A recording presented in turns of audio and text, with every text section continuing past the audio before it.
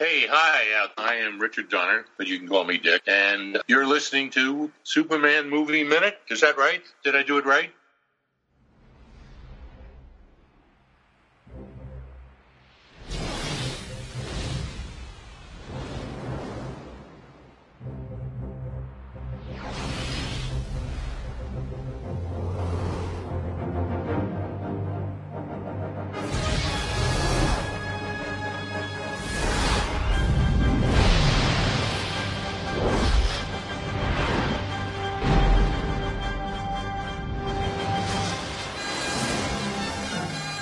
Hello, and welcome to another exciting episode of Superman 3 Movie Minute, the show that scrutinizes, analyzes, and you'll believe a man can flies us. 1983 Superman 3, 5 minutes at a time. Proud member of the Fire and Water Podcast Network. I'm one of your hosts, Rob Kelly, and joining me on this journey through time and space is... Chris Franklin. Howdy, Chris. Hey, Rob. How's it going? It's going well. We're back. We're here to talk about minutes 30 through 35 of Superman 3. We're going to start off with Ross Webster admonishing Lorelei and Vera, and we're going to end with another scene with Ross Webster, but this is time between him and Gus talking. In between, there is a particular stunt that, depending on your point of view, is everything great about Superman 3 or everything wrong about Superman 3. We'll talk about that when we get there. So, again, as I said, the scenes open up. Basically, it continues on with the scene where it left off last time, where Ross is talking to his butler, or not his butler, but like his business manager, I guess.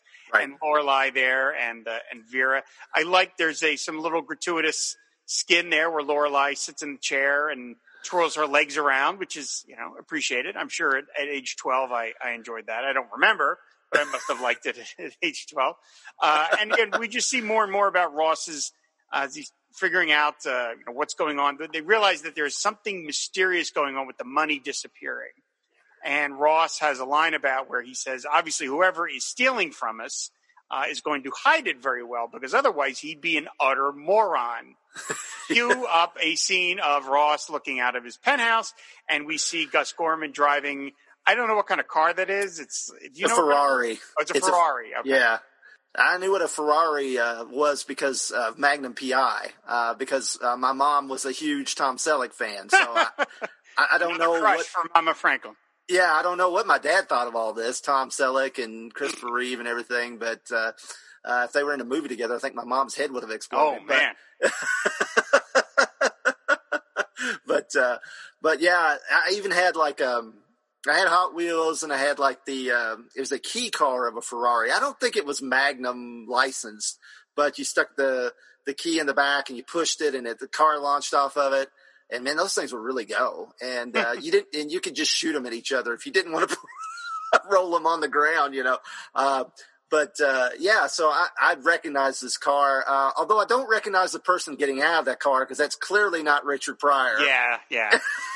Even though, why do they have him look up? I mean, if he hadn't looked up, you wouldn't know that it's not Richard Pryor. I mean, we didn't need him to look up. We could tell, we know that's Gus because he's the only person he's the guy that did it, obviously. And if they hadn't looked up, we would have probably not been able to tell right away that it's not Richard Pryor, but it's clearly Richard Pryor's stand-in. So yeah, he kind of looks more like Samuel L. Jackson in Pulp Fiction. With that giant wig and stuff. Yeah, it's very clear. I mean, the skin tone doesn't even match. So right. Yeah, it is very clearly not Richard Pryor. I don't know why the zoom in. That seems a little unnecessary. Speaking of Magnum P.I., don't you feel like Magnum P.I., if Mego had lasted a little longer, they would have done like a Magnum P.I. toy line? That feels like something they would have done. Yeah, I think LJN put out a Magnum and a Ferrari set. But yeah, and they were even built, the Magnum figures made like the Dukes of Hazzard pocket Mego figures, the 3 3/4 figures. So yeah, I think Mego would have made one. I think even LJN LJN even continued the Chips line Mego started in the small format. So yeah. Yeah, but your mom was not alone. My sister, my younger sister, I have two sisters, both of them older, but the younger of the two. It's always so complicated to say. She loved Tom Selleck. She was. So your mom was not alone. She was very, very big on Tom Selleck back in the day. This scene where Ross Webster says, obviously, whoever, he wouldn't do something ostentatious with the money. Otherwise, he'd be an utter moron. It reminds me a lot of a scene from Goodfellas. Have you seen Goodfellas, Chris? Mm-hmm. Okay. So the scene where after they pull off the Lufthansa heist and De Niro's character, Jimmy Conway, is like, no one do anything with the money. The cops are watching us. No one do anything. And then you have this succession of like all the second level Goombas that are in on thing, and they keep coming in with like a fur coat and a new car. And poor Jimmy Conway's like, well, get it out of here. Get it out of here. And when I think about that scene, it feels like that there's like 7 beats of that where it's like 7 different guys, but it's only just 2. They really don't overdo it, but it reminds me of that a lot of like, these guys, it's like Jimmy Conway told them, don't spend the money. And these guys just can't wait to spend the money. They cannot wait to do something that would get them caught. So, yeah, there's just something about people love to buy, men especially love to buy their flashy cars. I don't know about you. If I had that kind of money, a car would be like the last thing I would buy. Because I'm not a car guy. I had Hot Wheels toys as a kid, but a car would be the last thing I would spend. I don't know, buy like a really nice house or something. Well, it almost made it into our Grail episode, but I would honestly pay the $150,000 and get one of those kit 1966 Batmobile, those official version of the 1966 Batmobile that you can get. So that would be pretty cool. I would get that, yeah. That would be pretty boss. You driving around Kentucky in your Batmobile. I've tried to convince Cindy that we should get one. It'll pay for itself when comic conventions start back up, and I can just pay $5 a person to sit in it and take their picture with it, and it'll pay for itself eventually. But she's how's that not working? biting. Yeah, no, she's not biting. Okay. Yeah, no, very smart. Smart woman, that Cindy. So, okay. So, after the close-up of non-Richard Pryor, we go to the bowling alley where Clark is and it's not a date exactly. Well, I guess it's sort of a date. He's just hanging out with Lana. And we meet Lana's son, Ricky, played by the actor named Paul Kaethler. This is Mr. Kaethler's sole credit. Yeah. He has not been in anything else. And if you go on to IMDb, there's no information on him. It literally says it's one of those things where Paul Kaethler is an actor known for Superman 3. Yep. And that's it. And I tried to do a Google search for him to like one of those like where are they now things, and I could find absolutely nothing on this young man. So I'm guessing that his parents didn't want him to keep being in movies, but it seems amazing to me that your first credit could be something as big ticket as a co-starring role in a Superman movie, and then you never do anything else ever again. Yeah, he drives much of the plot of this movie, Mm-hmm.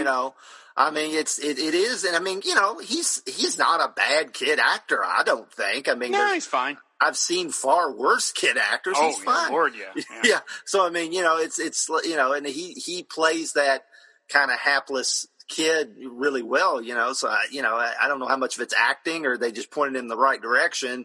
But yeah, I don't understand. It's like, come back, Paul Kaethler. You can be great again. Yeah, I don't know. It's weird. That's not unprecedented. Like Danny Lloyd from The Shining never did another movie, but that I had read that like he consciously didn't want to do movies anymore. Like he didn't really enjoy doing it. But after you worked with Kubrick, who would? Maybe so. Although from what I heard, Kubrick was very nice to Danny Lloyd, and Danny Lloyd, of course, does appear in a cameo in Dr. Sleep. The sequel to The Shining. But anyway, maybe Paul Kaethler didn't enjoy it. Maybe he was like, doing movies isn't fun or whatever. So anyway, there's this scene where we see that Ricky is not a good bowler. He immediately throws a gutter ball, and Brad is there. Brad doesn't seem to have a job.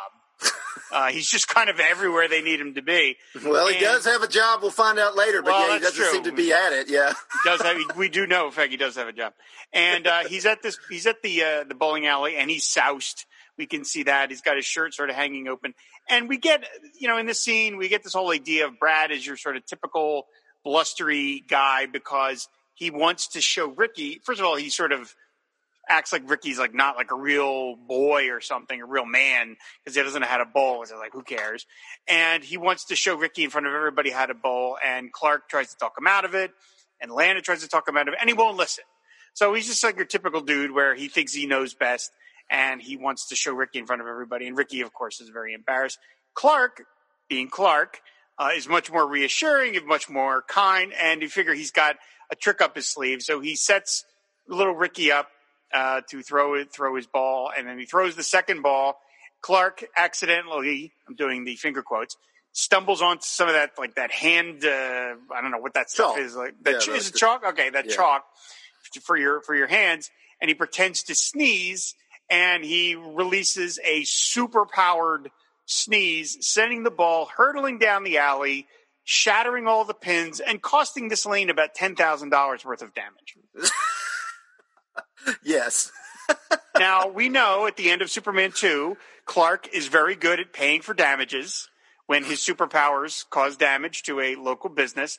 We don't see that happen here, but I don't know what kind of money Clark makes. But again, like an average lane in a bowling alley is like several $1,000s. So destroying those pins would probably be a lot of money. So Clark is really kind of being careless here. Yeah, I mean, it's for a good cause, but to boost Ricky's confidence and no matter how much Ricky sucks from now on bowling, he'll always have that one time that's like, when he got the best strike in the history of strikes. I mean, it's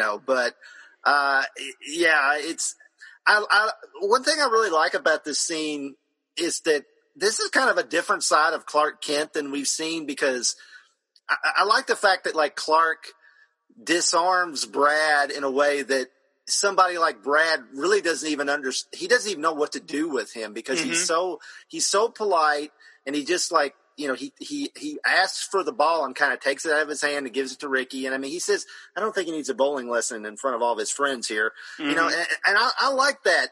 This is more like the real, that's one thing I talked when we were first started talking about the movie.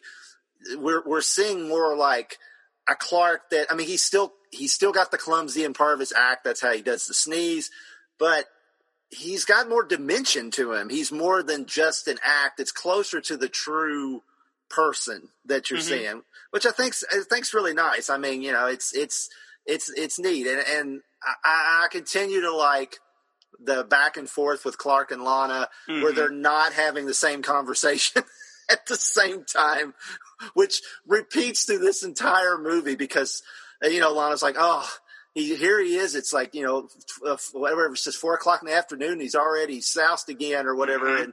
And Clark's like, well, he only had chocolate milk, because he thinks she's talking about Ricky. Right. Yeah. Which I thought was cute. And one thing I will point out before we get to the super sneeze, Lana Lang wears a lot of butter yellow. I didn't really realize that. Is she wearing that in the previous scene? She had, her dress was butter yellow at the dance. Her jacket here is butter yellow, and so is Clark's shirt, which I think's nice. They're coordinating, so maybe that's there's some shipping going on, obviously, for you shipping fans out there. So the producers of this movie are wanting us to say, hey, they belong together. They've got the same taste in clothes, colors anyway. I didn't even notice that. Yeah, and this is going to be a continuing thing with Lana, and I will continue to point it out, because it's like, Lana, most small town moms on a budget don't don't really coordinate their wardrobe, but apparently Lana Lang does. Interesting. Okay. So for this scene, there is one thing I really like about it, and there's one thing I don't really like about it. Let's. I really wish they had not buttoned it with Gesundheit. In that the idea is that everyone is acknowledging that Clark is the one, his sneeze is the one that sent the ball hurtling down the alley. I feel like I feel like the smashing the bowling pin scene is of a piece with the opening, the silly humor, but you get away with it sort of, because it's just a weird thing that happens. But to me, when you have the characters acknowledge that it was Clark that did it, not Ricky, to me it's just too much. It just pushes it too far. And so I just wish they hadn't done that. I wish they just left that part off. See, I got the impression, when I was watching it again, I kind of questioned it, but I always got the impression that the kids at least thought that Ricky did it, because they're like, whoa, Right, yeah. And now did Lana think he did it, or did Lana just think he had a hell of a sneeze while Ricky did it, and so just out of politeness, I see what you're saying. So maybe by saying she's not necessarily, by saying Gesundheit, she's not necessarily saying, Clark, you did that. It's just two separate things, as two separate situations. Almost like she was gonna say Gesundheit anyway, and then that happened, and so she's so stunned she just rolls out Gesundheit. Okay, even though that they're not. She doesn't look at them as being related. That's how I kind of okay. Oh, all right. I'd never thought of it that way, but that makes not only does that make sense, I like that better. Okay. So let's go with that. Go with that. But, and I'll talk about the thing I actually do like is when Clark is helping Ricky and he's, giving him the pep talk. Again, Richard Lester cuts back to Annette O'Toole. And there's just a single shot of Annette O'Toole as Lana Lang. You can see the warmth that she is feeling for Clark wash over her face. Mm-hmm. And it's the kind of thing where I can't tell you what she's doing with her face that tells me that, but I can sense it. And I think that's the mark of a good actor, that they can convey a lot with very little. It's not like she goes like, woo, there's some like big Jim Carrey take, or anything like that. But it's just, you can just see her affection for Clark is growing. And she has, in her dialogue, she talks about that the good men are hard to find and there's hardly any men in this town. And here she's reconnecting with Clark, and she is seeing he is everything clearly that she is looking for. And Annette O'Toole is not given a whole lot to work with in this movie, I don't think. I think her character is relatively underwritten, but she does a lot with that little single, I think, conveys quite a bit. So I like that part quite a bit. Yeah, good point. Yeah, that was really nice. Yeah, I do too. Yeah, so I thought that was really sweet. And so again, I really wish they had maybe followed up with Clark, writing a check to the bowling alley for the $12,000 that he's owing the bowling alley. So after that, we cut back to Websco, and we see Gus's coworker coming out of the bathroom. This is something I never noticed until just going through this movie a lot. He comes out with his cigarette, and he's not. I guess, 1983, you could still smoke in your workplace, but I think that's a joint.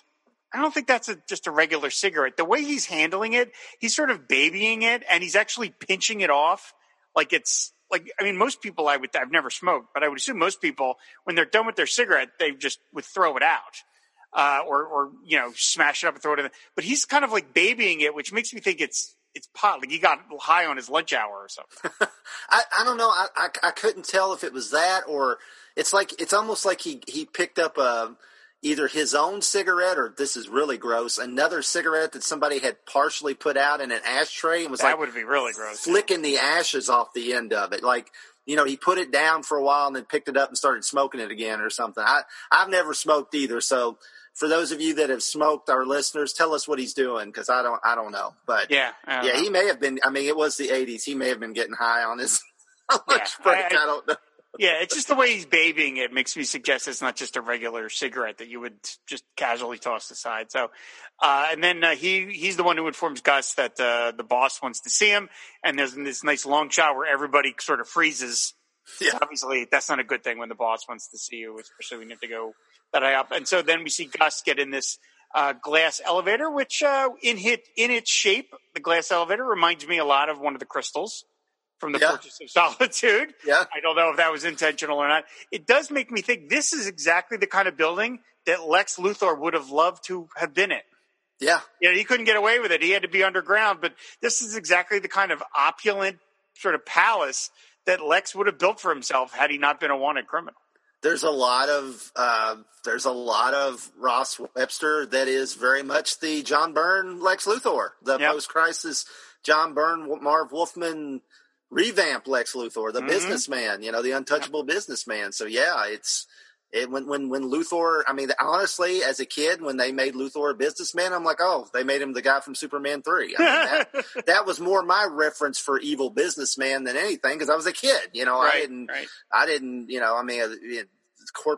evil corporate types weren't, that big on my radar back then. So, it kind of fits. Yep. So I mentioned in the previous episode how much Ross Webster's place looks a lot like, to me, Max Schreck's from Batman Returns. It's all this Art Deco, and it's all gray, and it's all hard angles and like pointy furniture. And Robert Vaughn and Richard Pryor have this nice scene where Ross Webster talks about that he's so rich, he was born rich, and he is so rich he doesn't wear the same pair of socks more than one day in a row. And they have this long run where, Richard Pryor's like, what do you got? Or Gus says, what do you do with your socks? He's like, I don't even know.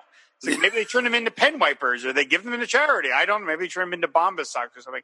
And I actually really like this scene because I feel like later on in the movie, Ross Webster, as played by Robert Vaughn, or is written the way he's written, he becomes to me maybe when we go over the movie as we go on, I'll see different shades of it that I never noticed before, kind of like the Gesundheit scene that you pointed out for me. But from what I can remember, for most of the rest of the movie, Ross Webster is very cardboard cutout villain.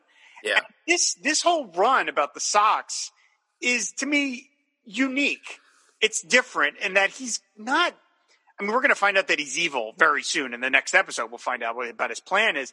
But there's something like he's almost kind of like the way Michael Keaton played Bruce Wayne in the first Batman movie, where he's kind of like a clueless rich dude who doesn't really understand why. I don't know where my socks go. It's nothing he even really thought about. And I like that the movie took the time for this run, this kind of silly run as Ross is making a drink. By the way, the bar that rotates around, that is Boss. Yeah. Super Boss. I'm not a big drinker, but man, I'd love to have something like that in my house. But I mean, I like this routine. Robert Vaughn, not really known for comedy. I mean, of course, he was in The Magnificent Seven and The Man from U.N.C.L.E. and stuff. But it's charming, and to me, it makes him different from Lex Luthor. Not that Lex Luthor wasn't funny. He was very funny. Gene Hackman in the part was very funny, but he's funny in a different way. And I like that this is their effort to make him distinct from Lex Luthor. When I think later on in the movie, that would blur a lot more. Yeah, I kind of wish they kept, and again, we may find that they do keep more of than what we think, but I wish they kept more of this angle of him, because I'm the same way. I like the fact that he, we find out what his scheme is later and in the next episode, actually, like you said. But if it just been more like, okay, they tried this little thing and it worked, and it just kept escalating, and he wasn't quite as mustache twirling about it. If he was like, okay, this worked, so I got to have more. And because he seems like, he was talking about they donate the socks to charity. He was named Humanitarian of the Year.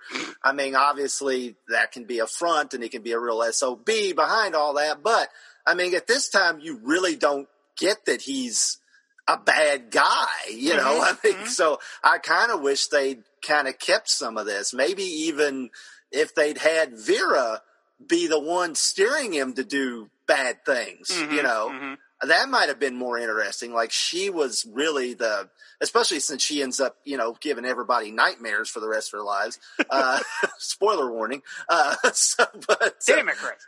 Damn it. I kind of wish they kept it, because Robert Vaughn, Robert Vaughn's just an instantly charming guy, and I think, his charm's kind of wasted later on in this film. I think. We'll see. But I remember it being that way. Yeah.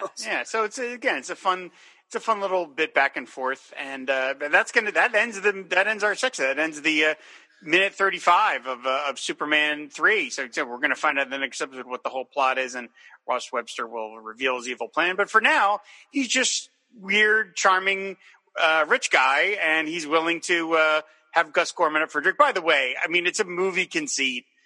Nothing like this ever happens.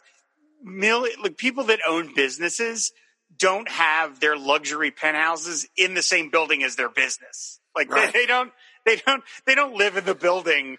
It's not like you can go to the Amazon warehouse and Jeff Bezos' office is there. That's somewhere else. But I mean, for the sake of movie economy, they don't want to bother getting Richard Pryor or Richard Pryor's double in a car, driving him over there. So fine, all right. He lives in the penthouse of this building. But so that's it. That's going to wrap up our minute 35 of Superman 3.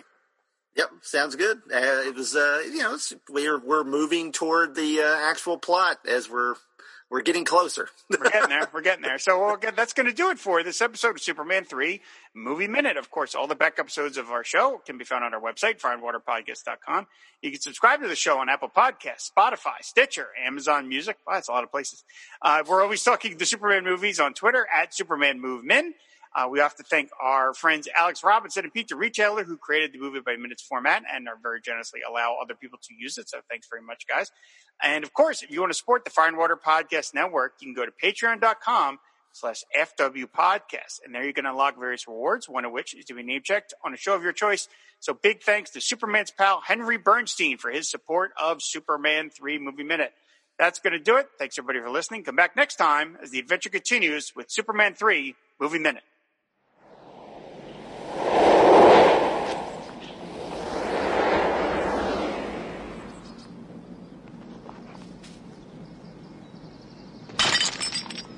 Giorgio, per favore. E grazie.